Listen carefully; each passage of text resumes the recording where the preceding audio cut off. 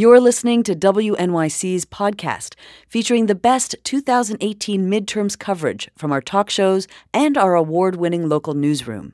Keep in mind, some segments may be edited for length. You can find the full shows on your favorite podcast app. Basically, I'm going to mark your calendars. This is the second time today Sarah O'Neill is sitting down to write postcards. I'm a slow writer, sorry. Mark your calendars.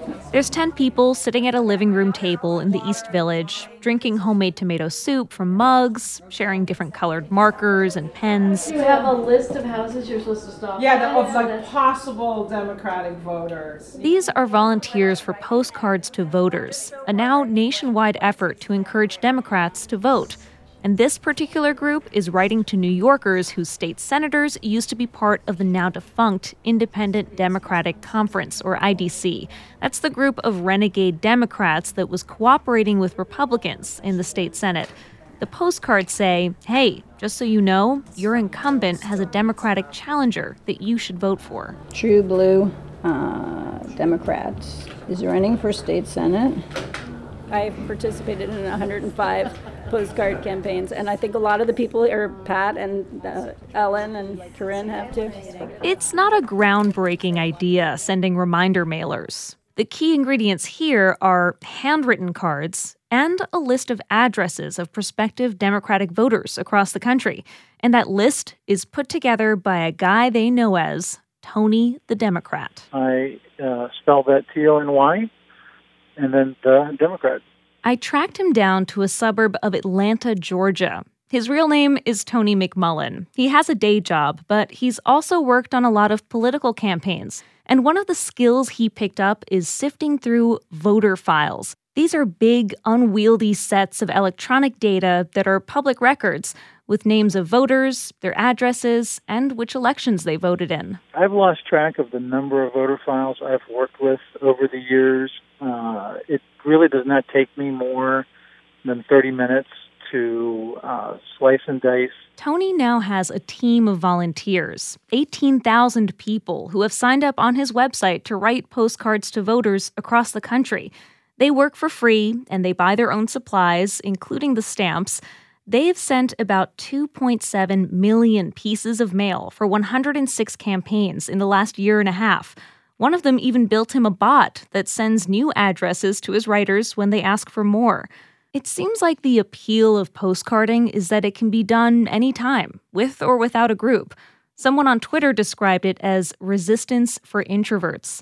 And the Facebook page and hashtags that have sprung up around Postcards to Voters are overwhelmingly positive spaces, which maybe comes from a cardinal rule of the cards: never go negative. We never use the word Trump or Republican. We never call out the opposition candidate in any of our talking points.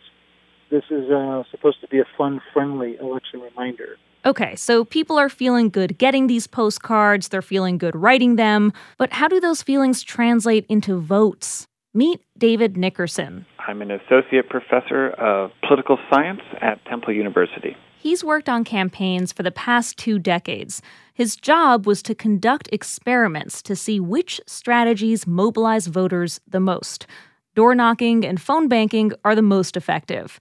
When it comes to direct mail, he says the best tactic is shame. Usually what works best is a very plain, boring, government-looking letter that says, you didn't vote in the last election, please vote in this election. For those glossy candidate campaign flyers that arrive by snail mail, he says there's a formula. You can expect one piece to boost voter turnout by about 0.5 percentage point. So that's 5 votes for every 1,000 mailers sent. A 2007 study showed handwritten notes are about 3 times as effective. Nickerson says maybe it's about the novelty of a person in upstate New York getting a letter from, say, Colorado. The more personal the method is, the better it is at getting voters to participate. Like, how often do people get handwritten letters nowadays? That's pretty rare. Over 283,000 postcards have gone out to New Yorkers ahead of the week's primary. A few weeks ago, a woman in District 38, that's Rockland County, got one in the mail. So the postcard starts out, "Hi, from Susan from Oregon." and then goes on to inform me of a candidate, Julie Goldberg, who is running against my current New York State Senator, David Carlucci. We're calling this woman Tara because she's worried that publicizing her political views could have an impact on her job.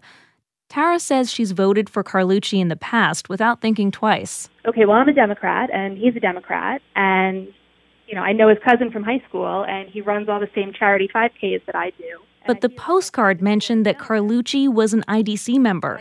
She'd never heard that term before, so she got into it. She looked up his voting record. And, you get the mailers from your candidate once a year talking about all the great stuff that they've been doing and all the great stuff that they've been co-sponsoring. And they never mention that they let it die in committee because of their, buddy-buddy relationship with the Republicans. It's alarming. Carlucci got asked about the IDC a lot at a recent debate. He said he'll work with anyone, and that's a good thing. Look, I'm a Democrat. I believe in democratic principles, and I've never once put those democratic principles aside. What I've said is, hey, I've got a job to do. I've said, I don't care if you're a Democrat, Republican, independent, libertarian, vegetarian. Tony, the Democrat, says he doesn't usually take sides in Democratic primaries, but he made an exception to take on New York's IDC incumbents. He says the best feeling comes from watching candidates he's written for win really close races, where a couple hundred votes made the difference. We see so many responses from people telling us that they didn't know about that special election. Thank goodness for the postcard. They've been throwing all the other things away, but they keep ours, right? They put it on their kitchen counter and have been looking at it multiple times a day. That's direct marketing gold. The deadline for New York writers was last Friday, so the postcards would reach people before tomorrow's primary. They'll take a little break, then begin writing for the November elections, starting with Texas. Thanks for writing the postcard, Zach. No problem. Shamita Basu, WNYC News. Thanks for listening to Politics Brief. If you want more, visit wnyc.org/election.